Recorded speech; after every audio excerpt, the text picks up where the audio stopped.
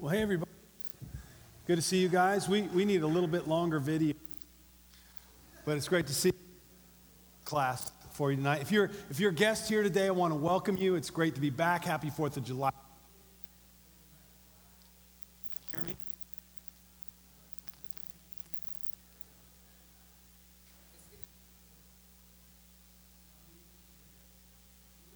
You then. Well, I hope you had a great time with your family, and we're celebrating Independence Day weekend long. I hope you appreciate what you have. An incredible blessing. We just got back last night from the Northeast. Anthony mistakenly said we were in Florida. We were actually up in the Boston area visiting my wife's family. Thank you for your prayers. They worked. I felt so much help from you being with my in-laws. Thank you. Your prayers were powerful and effective, and I made it. I survived. You know, we almost didn't make it because we had a hurricane that came up the coast. Arthur is his name. And I called Mike on Friday. I said, Mike, you might want to familiarize yourself with the material for this Sunday because I might not make it. And so he got nervous, and he sent me a text yesterday, and he said, hey, how's the flight coming along? You know? But I'm here, and we made it. Grateful that the hurricane missed us. So we're in the middle of a series. We're at the very tail end. We're at the caboose of our series called Ask It. And we've been looking at a question that is, it covers every area of our lives. An incredible, incredible question. Anybody know what the question is? Can any remember? What's the wise thing to do? And we've been talking about it. And so if you want to go back and listen, this is probably one of the most important series that we've done as it pertains to you making wise decisions in your life. If you want to go back and listen to it, you can go to our website. It's here, lighthousecoc.com. You can watch it. You can hear it. I actually was spying on you guys last week from the Northeast. I was actually able to listen in and watch. I could see the teens right here, the back of your heads. And I want to say hey to everybody online. There's probably some people watching from who knows where online, maybe the beach. You know, we're struggling with you. Maybe you're at the lake. We're not happy with you because we want to be where you are and you need to be here at church. But it's okay. We forgive you. But, you know, it's been a great series. And we've been looking at this scripture, and this is kind of the overhanging verse for what we've been looking at in this series called Ask It. And basically it's this, what Paul wrote. He said, be very careful then how you live, not as unwise, but as wise. See, God wants us to be wise. And if there's one thing that you can see around you, there's not a lot of wise people out there. You see people fumbling and stumbling around, making bad decisions. And so if you're a guest here today, I want to tell you, we're so glad you're here, and what God has planned for you and what He wants to do with you is make you wise. And that way, when you're at an intersection, when you're presented with an opportunity, a decision, or an invitation, you can make wise decisions. And so we've been looking at this question. And so to start things out today, we're going to do a little art class. Okay, I got some works of art now. I got to say this. My wife made sure, she said, you better take very good care of this stuff we got here up on stage. So we're very careful. So, but I want to show you guys these two pieces of art. And what if I were to tell you today, so everyone can see, these two pieces of art were by my children in the 3rd grade. What would you say? This is actually my son, Nick, in the 3rd grade. He painted this picture in watercolors. Okay, then my daughter, this is an oil color. She did this in the 4th grade. Okay, what would you say to me if I told you Nick did this in the 3rd grade, Lauren did this in the 4th grade? You would say, hey, we're in church and you're supposed to tell the truth, right? Because I'm not buying it, whatever story you're telling, and preachers are known for telling stories. You wouldn't go for it, right? I mean, you look at this and you go, wow. This is, and if it was them, you'd say, man, you need to take care of those kids because they're going to make some money for you, right? But what would a parent do if their children in 3rd grade, 4th grade were doing these kinds of works of art? what would you do with them?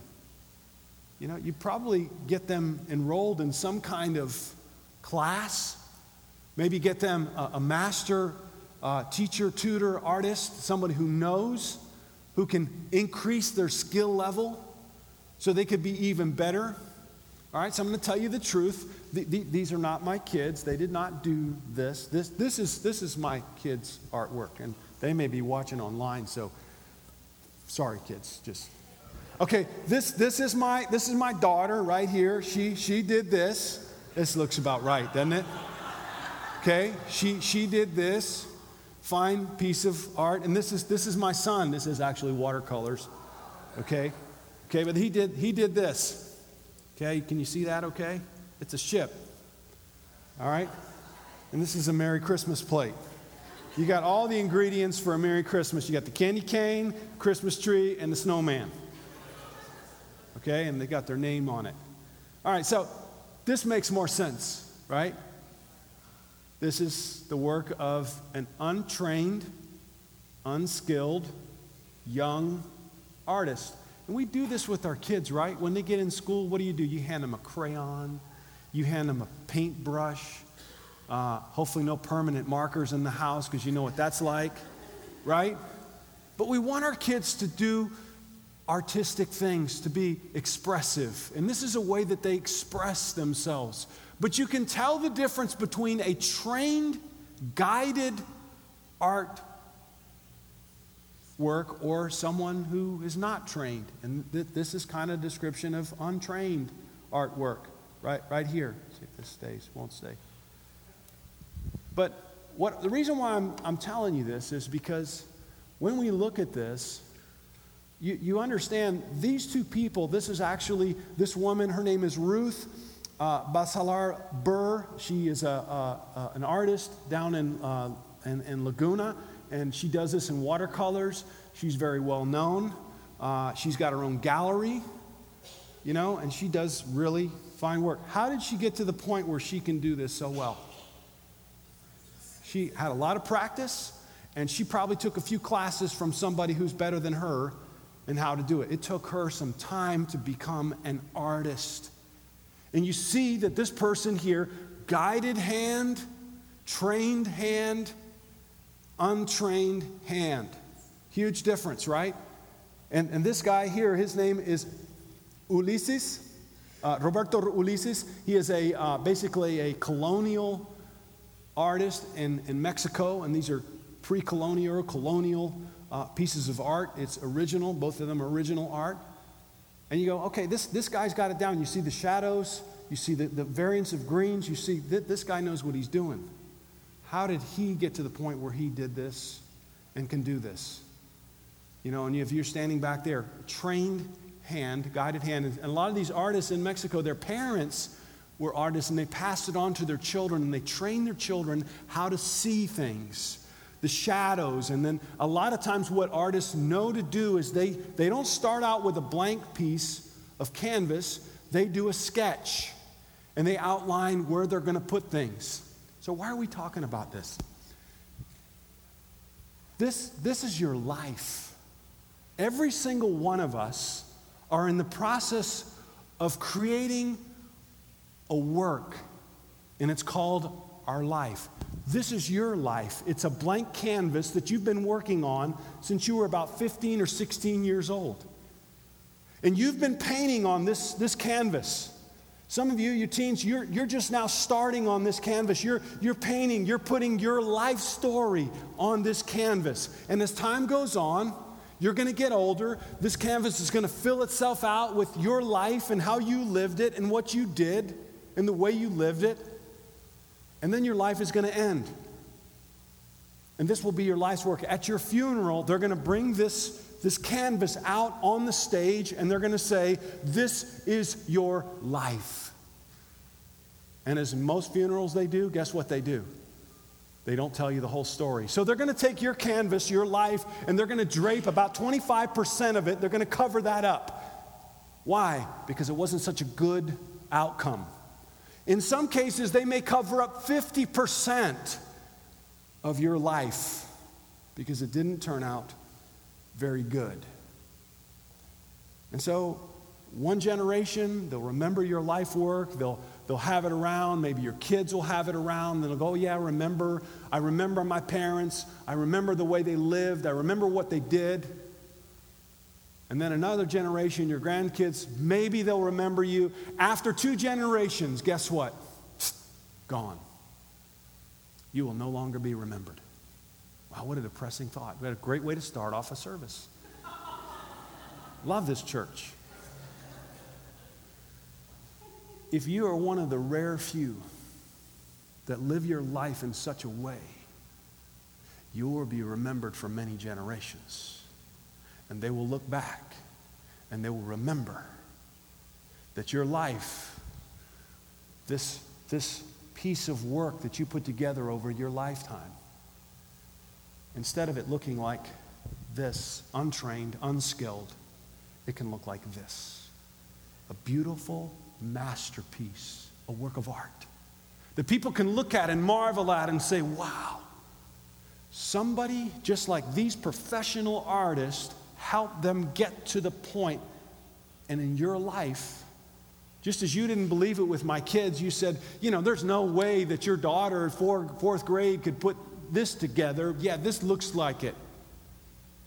That makes sense. But in the same way, how can you expect for your life to turn out like a masterpiece if there's no one guiding your hand, just like the professionals have lessons and they have someone guiding them, tutoring them, teaching them, bringing them along as artists? And then they become an artist at a prestigious level. But the reason they become so good is because, number one, they were gifted, they were unique, but number two, they were trained. And so today we're looking at this art, but we're looking at your life's work, and it's called Your Life. We're looking at this and we're asking the question today, how is this going to turn out? What will it look like? And if you're smart, you're not going to go unguided, untrained. I did it my way. I did it the way I wanted. I just threw some color on there. Or if you're smart, you're going to say, you know what? I want to get trained, and I want to have someone guiding my hand on how to do this. I want to have a sketch, a background sketch on how to do this. And let me tell you, pieces of art are important, but your life is so much more important, and how you live it. But see, too many of us don't realize we just kind of go at it like this. We just, we throw things and we're like kids, and kids do that. I'm just going to throw it together. Now, you got to understand, your life is so significant that you want to take the time to do it well. So, this question that we've been asking, week after week, here it is. In light of my past experiences, current circumstances, and future hopes and dreams, what is the wise thing for me to do? As you put your life together, your life's work, you want to ask this question at every opportunity, at every decision, and in every invitation. It's huge, and we've looked at it week after week, and Anthony talked about it. Even the wisest man alive, he talked about this last week, what happened to him? He made a mess. Solomon, he made a mess of his life. Why? Because he didn't listen. He didn't surround himself with someone to guide his hand, to help him see where he was getting off the canvas and making huge mistakes. And so that's why we've been asking this question over and over again. And so today we're going to look at, from this question, we're going to look at one more component. And it's a great way to close it out because, yes, we want to ask that question, what's the wise thing to do? But that's not the complete picture. There's one more component that you and I need because, the truth of the matter is, you can answer that question. You can have that question lying around. What is the wise thing to do? And I'm sure in the last few weeks you've been asking that question. Did you do what it answered you? Did you go ahead and follow through and act on that answer that you came up with? My guess is some of you didn't. You got to the answer and you said, this is the wise thing to do, but I'm still going to do this. Right? we're going to fill in that blank because, see, you can know what the wise thing to do is, but the difference between acting on the wise thing to do or just asking the question is this one component that we're going to look at today. And so we're going to go to, the man himself. And so we're going to look at this. To make wise decisions in any arena, an arena means your state in life. Your state in life. To make wise decisions in any arena requires understanding of and submission to the principles and rules that govern that arena or that point in your life. Let's take sports, for example. If you want to be a great coach, and they're doing this a lot right now, okay? What are the guys that they're hiring now to be coaches, for example, in the NBA? Derek Fisher. They hired him to be the coach for the New York Knicks. What is he called? He's called a player coach. Why would you hire a player coach? Why would you hire a guy who played in the NBA to be a coach in the NBA? Because Derek Fisher, he can make good decisions because he understands the game. He understands what it's like to be on the court at that moment. So he has a great understanding, and he played under the rules. See, and he played by the rules most of the time. Okay, there was a few times he got crazy, like they all do. But this is the thing you must understand. And so any great coach, whether it's soccer, and this happened this past week when the U.S. lost, it was heartbreaking. Man, they lost against Belgium of all the teams, and you go, man, they should have won that game. And so people started criticizing the coach. The coach didn't make a wise decision because they started questioning whether he had a complete understanding and whether he submitted himself to how the game works. Offense, they played great offense. Guess where they were lacking? Defense. And it killed them. You see? And so they always go to the coach. And so if you're going to be a coach, whatever area, whatever arena, you must have a good understanding of how the game, how the area of life is played or lived out. And we do this all the time. Okay? We do this all the time. So principles and rules, how things are structured, inform the decision-making process. For example, let's say you're a pilot. Within the sphere of the arena of being a pilot, of flying a plane or flying a jet, we did it last night, there's certain principles and rules you got to follow. Okay, there's gravity involved, there's lag, there's drag, there's all kinds of things that are happening, there's weather that can interfere. So if for a pilot to make good decisions, he's got to understand the principles and rules. If you're a doctor, you better understand the rules and the principles that have to do with the human body before you make decisions that are going to affect the rest of a person's life, right? So in order to make wise decisions, you've got to submit to and understand the principles, and those principles and rules inform the decision-making process. They create they create the context for good decision-making or good judgment. You see, if you're going to be a good lawyer, you better understand the rules and laws, and you better know the judge who's going to be sitting on the other side of the bench, right? You walk into his courtroom, you better understand how he calls the game or how he calls the judgment. You better play to how things work. If you're working in your environment, and this affects every place where, if you're a teacher, same thing. You better know how the school district works. What they spend money on, what they don't spend money on, what they appreciate, what they don't. If you're in whatever, sales, it's every area of our lives. If you understand the principles and the rules, then that can create a context for good decision making. We get this in normal life, right? And Christians, for us who follow Jesus, we're not called to do just good enough. We're called to a higher. We're actually commanded to live at a level that's much higher than everybody else, to be wise, to live a life that's a step above. Not just good enough, not good versus bad, but to go even higher. And so that's what God is calling us to. He wants our lives to turn out as masterpieces. And this point here is wise life decisions require an understanding of and submission to the principles that govern life.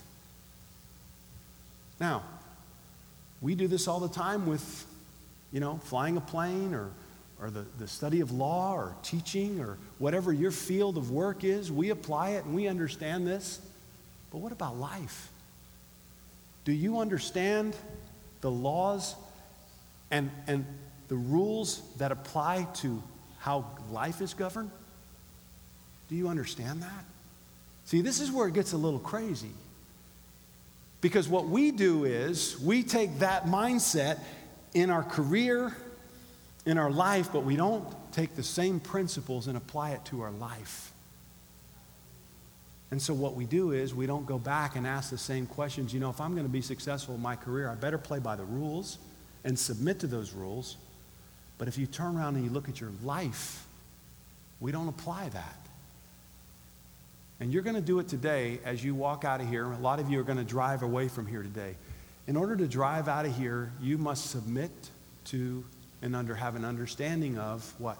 The laws that apply to driving.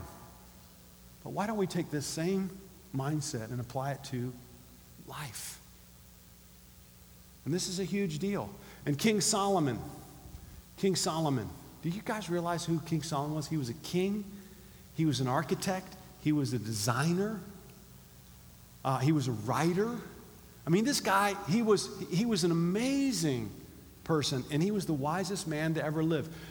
This is what he said about this principle of making wise decisions.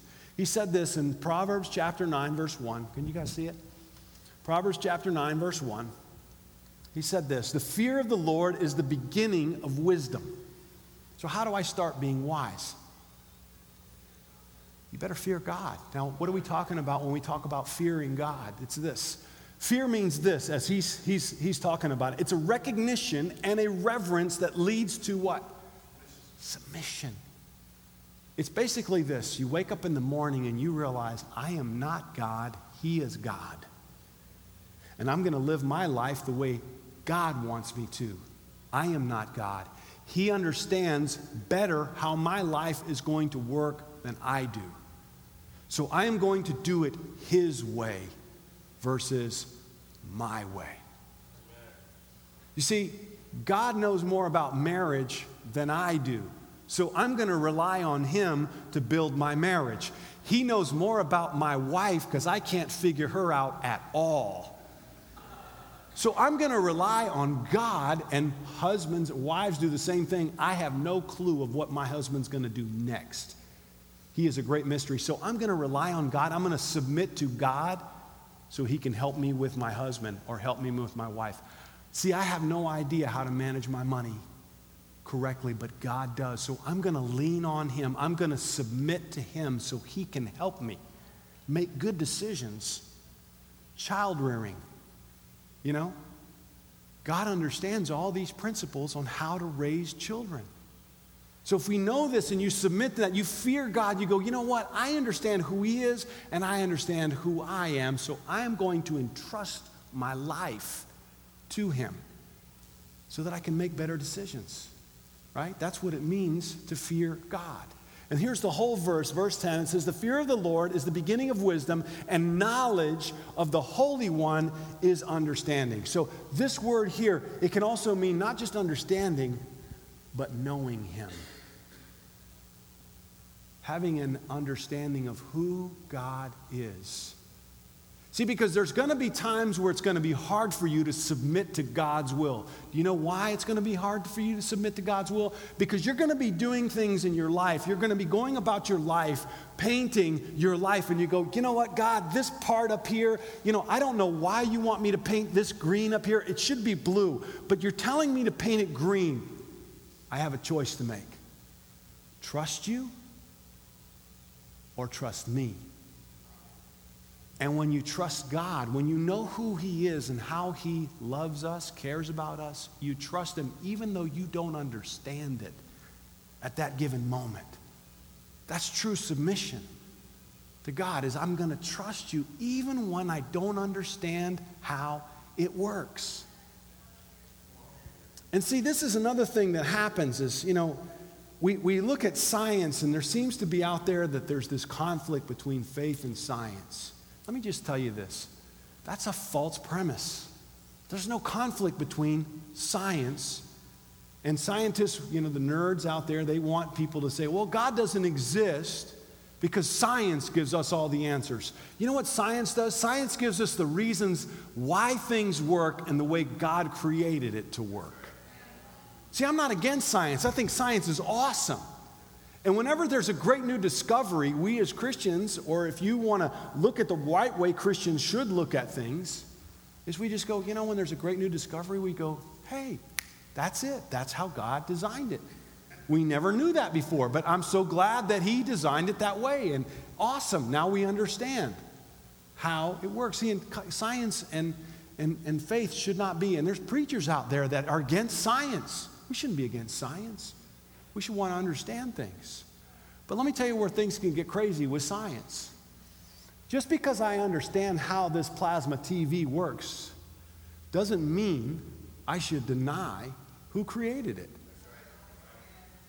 Right? This is what scientists do sometimes. See, I understand how it works. Because I understand how it works, I can deny who created it. No, you can't deny who created it. It says it right here. Dynex created this. I got to respect that. And so science and faith are not in conflict. And so whenever there's a great new discovery, we need to go, so that's it. That's how God designed it to work. That's awesome information to know, right? Okay, so we're moving on. Maybe Ronnie, there we go. Okay, so to make wise decisions in life requires submission to the author of life. See, if you want to make wise decisions, you've got to take a knee to the author of life. And this is huge. See, this takes us beyond having the answer to the wise question. See, because if you don't submit to the author of life, you have an option. I don't know if I'm going to do the wise thing or not. But if you understand he's the author of life, it makes it much easier to go, you know what? I trust God's wisdom, so of course I'm going to do what he knows I should do. Because he is the master artist. And if I want my life to turn out like a piece of a masterpiece of work, guess who I'm going to go to? I'm going to go to the author of life. See, and this is blow away for me. Why people in our society today, we rely upon the laws of gravity, the laws of nature, which are so predictable. You got up this morning, everything as it was, right? And, even in sports, we use the laws of gravity. Some of these angle goals that these guys, they put a curve on the ball, and it goes right in the goal. But they're using spin and gravity to create that effect. Who created all those laws that govern our world? God did. But yet we won't rely on him to make good decisions in our lives. We will live independent of him, and we'll do it our way, thinking that it's going to turn out okay. See, that's a big mistake.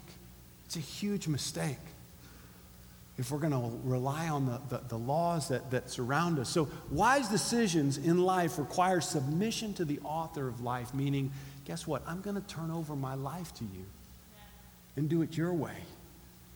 Interesting thing is, where did Solomon get his wisdom from in that area of the beginning of wisdom is fear of the Lord? Guess who came up with it first? His dad. Who knows who his dad was? David. Look at what David says about wisdom. He says almost the same exact thing. He says, Psalm 111, verse 10, fear of the Lord is the beginning of wisdom. All who follow his precepts have good understanding. If you follow God's precepts, guess what? It makes you wise. it makes you wise. What if you don't follow God's precepts, which the majority of people don't? They don't have good understanding. Have you ever looked at somebody and just go, man, they just don't get it? You know what I mean? They keep making the same mistakes over and over again. And you go, man, you just don't get it, do you? And there's a reason. There's a disconnect between them and their Creator. If they could just make that connection, everything could be different. And that's what David is saying. All who follow his precepts, in other words, if I resign myself, if I submit myself to God and his precepts, I'm going to be wise. And I'm going to make wise decisions about my life. And David got this as a king. To understand why, submit and apply. This is a great phrase because there's going to come many times where you're not going to want to do it because it doesn't make sense to you. And it says it right here. God is saying, I want you to do this. You know, you're young and you want to be in a relationship, not in 2 years, 3, 5 years. You want to be in a relationship now. It doesn't feel right now. And God is saying, listen, hey, you need to wait. You need to wait for the right time in your life to be in this relationship. And you go, that makes absolutely no sense to me. If you take this principle to understand why, as things played out, and all of us who are older, we know this, right? Because we didn't submit, and we went ahead and did it, and what happened? After it was over in the carnage, we go back and we go, doink, you know, I should have done it differently. God has every reason to take this position.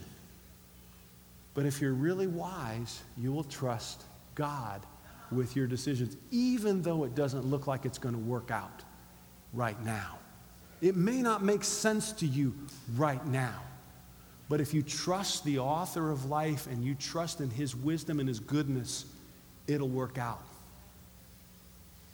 So, as we look at our series, and we're going to bring it in for a landing, we've been going through this series. The beginning of wisdom is not a question. What's the question again? What's the wise thing to do? See, that's not the beginning. Where we need to start, and this is where it closes the gap, because you can know what the wise thing is and not do it, but if you start with a decision, meaning I'm going to trust God first, what happens? Then that leads you into the next step. I'm going to make wise decisions because I trust God. See, it's a heart decision. It's trusting the master artist. And if you want to get better as an artist, you better entrust your hand to somebody who knows better how to paint, how to draw, how to do things. But why won't we do this in our lives? And this is a huge question. So it's not, the beginning of wisdom is not a question. The question comes next. It's a decision. And what's the decision? I'm going to trust you, God. I'm going to surrender my life to you. I'm going to surrender my finances. I'm going to surrender my career. I'm going to surrender my marriage. I'm going to surrender my children. I'm going to surrender every aspect of my life to your wisdom, God, because I trust that it's going to be better done your way versus my way. That is the decision. And so, looking at that, then we can ask this question. So we're going to say it one more time and then we're done. You'll never have to repeat it in church again. But I want us to repeat it one more time. When you have this heart and this decision, I want to trust you, God, then this question sounds so much more powerful. Okay, I entrust my life to you, God. So in light of what? Let's say it together. In past experiences, current, future, what is the wise thing for me to do?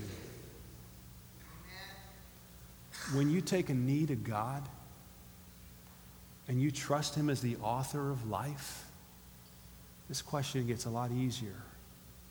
Because there's going to come times in your life where you're not going to want to do it because you go, I don't know how this is going to turn out. It doesn't seem right to me.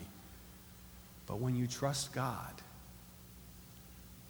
after time it plays out and you go, wow, I guess he knows. He understands.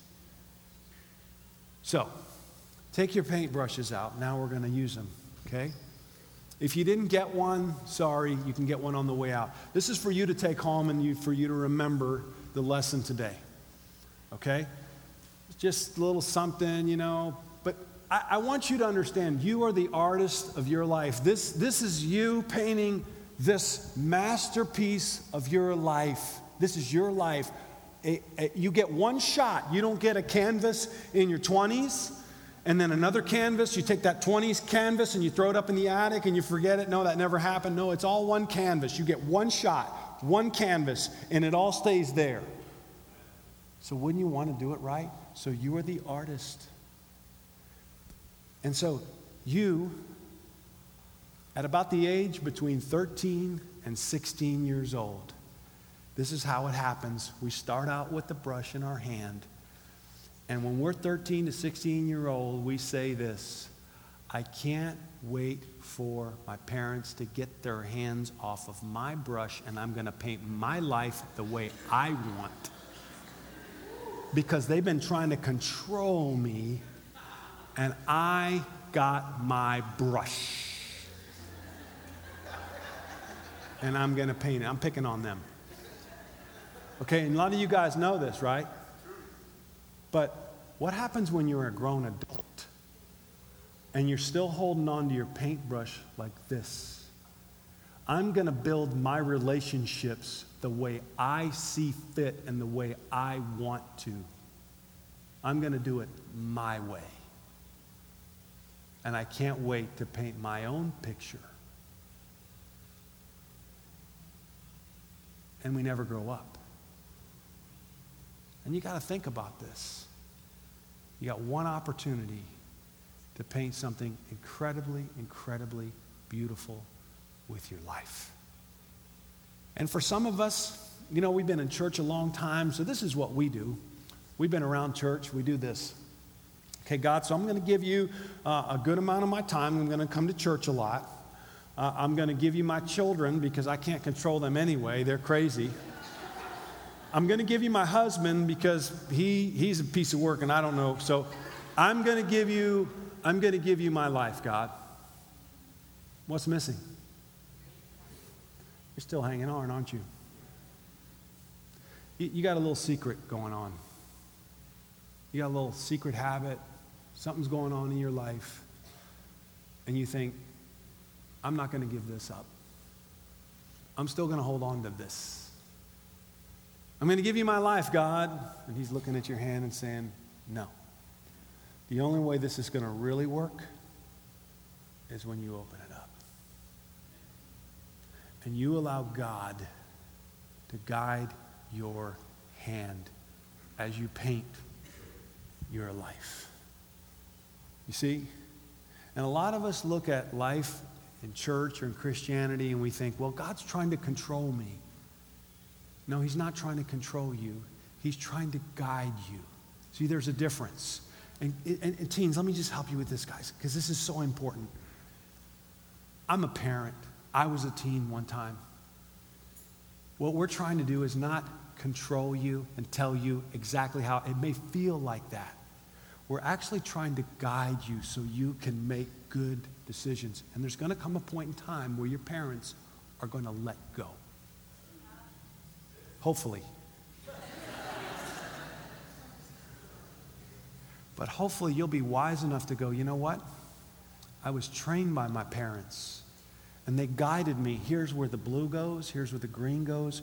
Here's how it works. Here's how I am to guide my life. And you're going to allow God at the same time to be a part of your decision making. And you're going to allow him to guide your hand so that you will have your uniqueness. You still will be unique because there's no one on this planet like you. You are unique. You are special. You are your own artist. But with the guiding hand of God, what happens? A beautiful thing. A masterpiece happens. And your life speaks volumes. I got to share this with you guys because it's very personal. This past week, we were with, my in-laws, my wife's family. And my son and I were talking, and, he opened up with me, and, I try to say this respectfully, but there's a lot of drama in my wife's family. There's drama in my family too, but there's a little more. And one of the reasons why there's a lot more drama in my wife's family is because her mother and her father got divorced when she was 14 years old. And we spent 6 days with my wife's family. It had to be exactly 50-50. 50% for dad, 50% for mom. And my son's going, "There's just so much drama."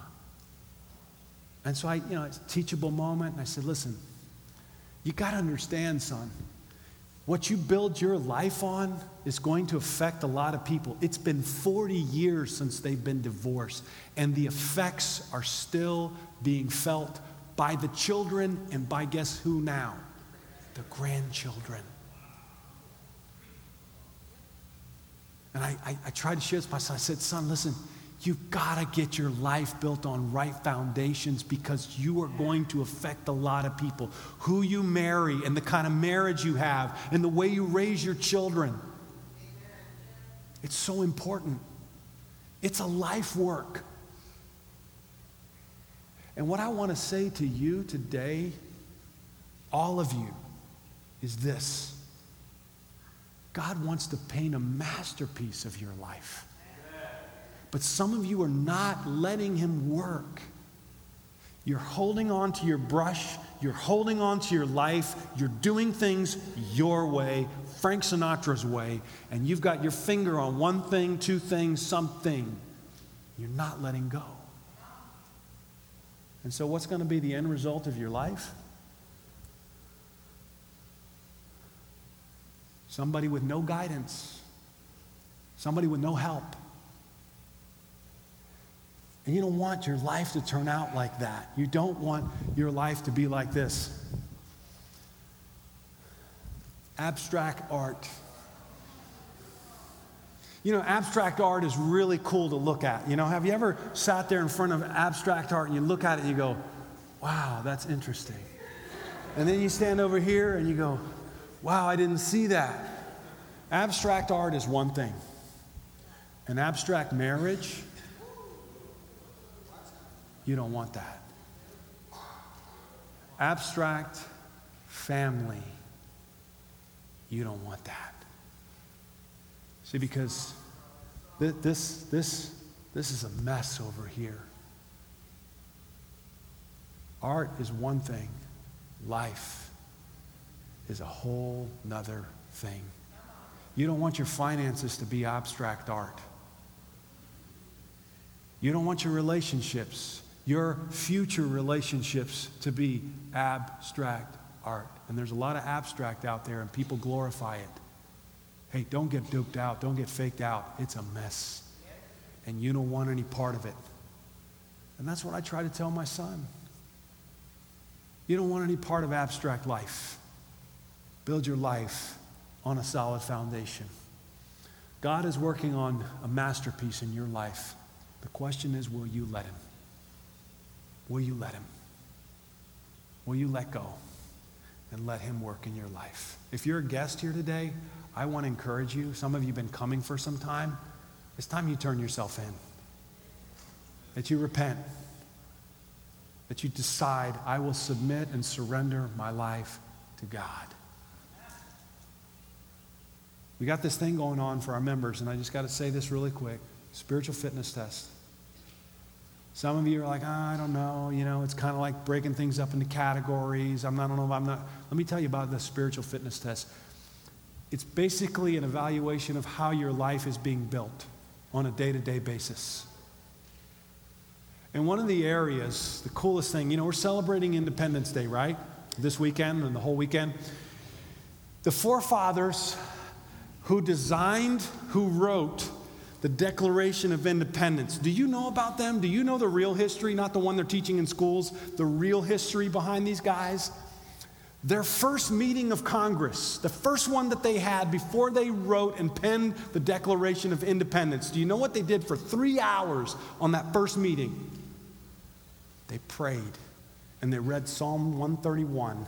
It's in the history, the real history. And look what it says here. Look what it says here in Psalm 131. It says, "But I trust in you, Lord. I say, you are my God. My times are in your hands." Do you know what our forefathers said? They said, God, you are this nation, we entrust it to you. We entrust our future to you. When George Washington won the war against the British, they wanted to make him king. And you know what George Washington said? He said, no, I'm not interested in being a king. I will be a 2-term president, and that's it, because the law says, the principles by which we govern this nation say 2 terms, and that's it. And everybody around the world was blown away at George Washington, that he stepped away from public life, political life, after 2 terms. And why did he do that? The spiritual fitness test. You know, we talk about quiet times, the importance of having quiet times. You think, quiet time is when you take time out of your day. Do you think we're the ones that invented quiet times? Let me read you a little excerpt from John Adams. He wrote a letter, and John Adams was one of the signers of the Declaration of Independence. He wrote a series of letters to his son called The Bible and Its Teaching. He says this, which were published in the New York Tribune, in which he stated, "I myself, for many years, have made it a practice to read through the entire Bible once a year. I've always endeavored to read it with the same spirit and temper of mind, which I now recommend to you. That is, with the intention and desire that it contribute to my advancement in wisdom and virtue. My custom is this, to read 4 or 5 chapters every morning, immediately after rising from my bed. It employs me about an hour of my time, and it seems to be the most suitable manner for the beginning of a day." Do you know that of the 55 signers of the Declaration of Independence, 52 of them were devout Christian men? Here's one quote from a gentleman, Benjamin Rush, a signer of the Declaration of Independence. He was from Philadelphia, who closely monitored proceedings, concurred openly, testifying this. He said, "I do not believe that the Constitution was the offspring of inspiration, but I am as perfectly satisfied that the Union of the States is in its form and adoption and is as much the work of divine providence as many of the miracles recorded in the Old Testament and New Testament were effects of divine power." Guess what these guys believed about the Declaration of Independence and the Constitution? Who wrote it? They believe, and they prayed earnestly, God, as we write this document, the Declaration of Independence, the Constitution of the United States, still to this day, one of the most incredible writings of law that man have ever seen about how to civilly rule a government. And they believe this, God, take our hand as we write this document and guide us. Guide us. Why wouldn't we want to do that with our lives? If our forefathers in this nation believed that, believe this, you are my God, my times are in your hands. You are not leading a nation, you are leading a family. Amen. You are leading a life. You are creating a masterpiece. Why wouldn't you want to go to the same length and devote your every day to God? And let me just say this. I got to be very, very frank and honest before we wrap this series up. Some of you are asking the question why your marriage, your family is so chaotic. It's because of your practices are chaotic. As we're going through this spiritual fitness test, some things are coming to light. There are some marriages in our church that are like this. Oh, they're all smiles coming here to church and everybody's happy and hey, God bless you and God be with you. But when they're at home and closed doors and it's come out, people are dropping 4-letter words with their spouses. And you're a Christian, you're a follower of Jesus, Are you kidding me? And it all has to go back to your practice, how you're practicing. What do you expect to happen? If you're haphazardly living your life and not allowing God to involve himself, what do you expect to happen? If you want to have a life that's well-founded, you must let go of your brush and allow God to work with you so that things can be awesome. That means when you're a married couple, you should pray together every day. God, please bless our marriage. You should pray with your children. I don't care if they're teenagers or what age, doesn't matter. You pray with your children. And you want God, you surround yourself with people in church. Church is not an option. These men that wrote the Declaration of Independence and the Constitution, they went to church just about every day. The Minutemen, they were deacons of churches. Church life was so much a part of our forefathers' life. It's no wonder some of the foundations that they produced are still a blessing to us today. Now it's your turn. What will you do? So let's wrap this up. We're going to close out with this verse and take communion. And I want you to understand, this is not me speaking, this is God. For we are God's what? You know what a masterpiece is? It's an artist's life work. It's the best he could do with what he had. We are God's what? And you're like, I don't feel like a masterpiece, because you're not living like a masterpiece. You're not allowing God to influence you, to deliver you, to guide you. But you are his masterpiece.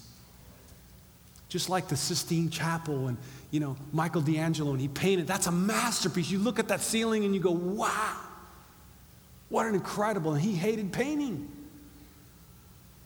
But God took his unique skill and gift and ability that you have, and he did an amazing thing. And God wants to do the same thing with you and your skills in your life.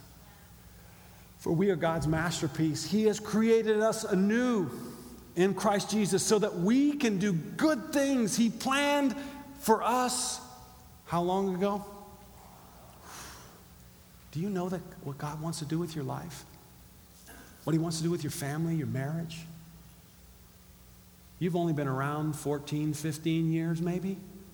Do you know that long before you came around, God had plans for your life? Some of you think you're too far down the road. I'm down there. I'm older. God can't do much with me. Oh, yes, he can. Let him try. Let go of your brush and let him work with you, alongside you. Jesus died to make it absolutely clear you are a masterpiece. Pray with me for the communion. Father God, we thank you so much for your incredible love for us. God, we're surrounded, and even our own lives, there's stuff that's happened to us, God, that we're not proud of.